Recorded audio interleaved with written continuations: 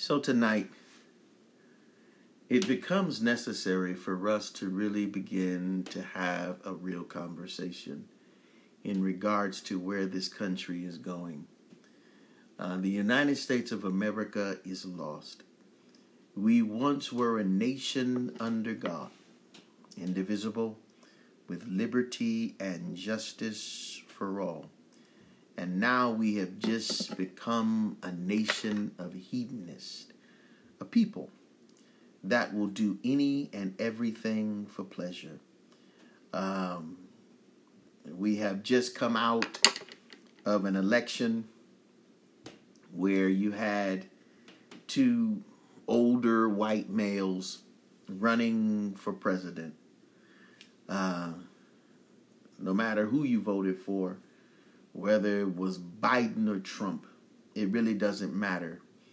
When your local government is really the legislative body that's going to make the laws, that's going to bring about the changes in your state. I have heard on CNN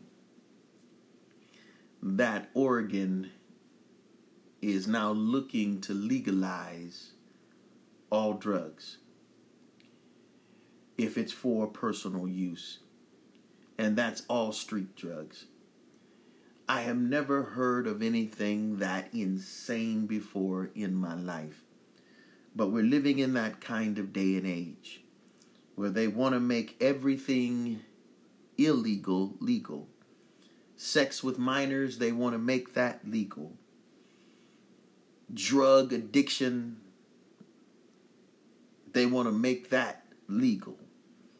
They want to make everything that was wrong. They're trying same-sex marriage, abortion. It's already legal. Everything that spoke to godliness, life, a sense of right, they want to make all of that illegal. And they want to make everything that's negative and destructive legal. It is amazing. But that's what happens when you push God out of society. When you push God out of his creation. When man looks at God, at the face of God, and tells him that he does not need him. The children of Israel did that same thing to God. He got them out of Egypt. He delivered them out with a mighty outstretched hand, the Bible says. He came through with 10 of miraculous miracles to deliver them out of Egypt. They got right into the desert and turned their backs on God to such a degree that God said, what I'm going to do, I will brought you out of Egypt to bring you into a land that flows with milk and honey. I was bringing you to houses you didn't build and vineyards that you didn't plant.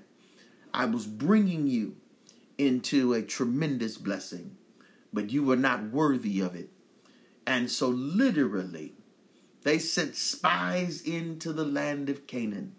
They came back and said, true, everything that God said that the land had in it, it has it. It has, here are the evidences of the grapes, and here is everything that God said. But, came the but. But the land devours its own. The land does this, and the land is negative. And they stayed in the land for 40 days. And God judged them a year for every day that they stayed in the land. And God caused them to wander. He left them. He abandoned them in the wilderness. And when he left them and when he abandoned them, they began to wander. Without the leadership and the direction of God, the United States of America is just wandering aimlessly. We're wandering, going in circles. We're going in circles in family. We're going in circles in our economy. We're going in circles in relationship that we have one with another, public and private.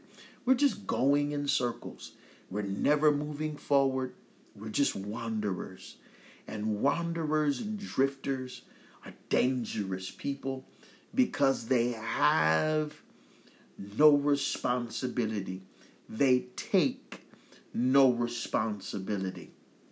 And so they become very dangerous people. The children of Israel wandered for 40 years. God said, until all of you die, down to those that are 20 years old. He said, I'm going to let you wander in the desert until your whole generation dies off. And true enough, they wandered for 40 years until all of those murmurers and complainers down to 20 years old died off. And then once they died off, then God allowed Joshua and Caleb to take the people into the land of promise. It is an amazing thing that we're living in that same day and age wherein we have people that are wandering aimlessly through life. They're just wandering. And it's really time for them to level up. It's time for them to take it to the next level. But you can't take it to the next level when you think you're moving, and instead of moving, you're just wandering. You're just going from place to place and from thing to thing. And now the government wants you wandering and wants you to be out of your mind at the same time. I have never seen drugs help any community. Every community that drugs was ever introduced to, that community was destroyed. It left a wake of destruction in its path. Every person that has ever been addicted to drugs has always come out at the bottom. They have always lost. They have always been a tragedy in their life. Nothing positive has ever come from it. And now we have a government. Now we have a state that wants everything in it to be drug addicted. And that's what they're trying to do. The agenda of the enemy, the agenda of Satan, is for people to be walking around zombies, out of your mind. Do you know when you're out of your mind that people can tell you anything?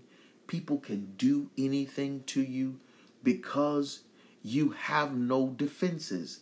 Drugs literally removes all of your inhibitions.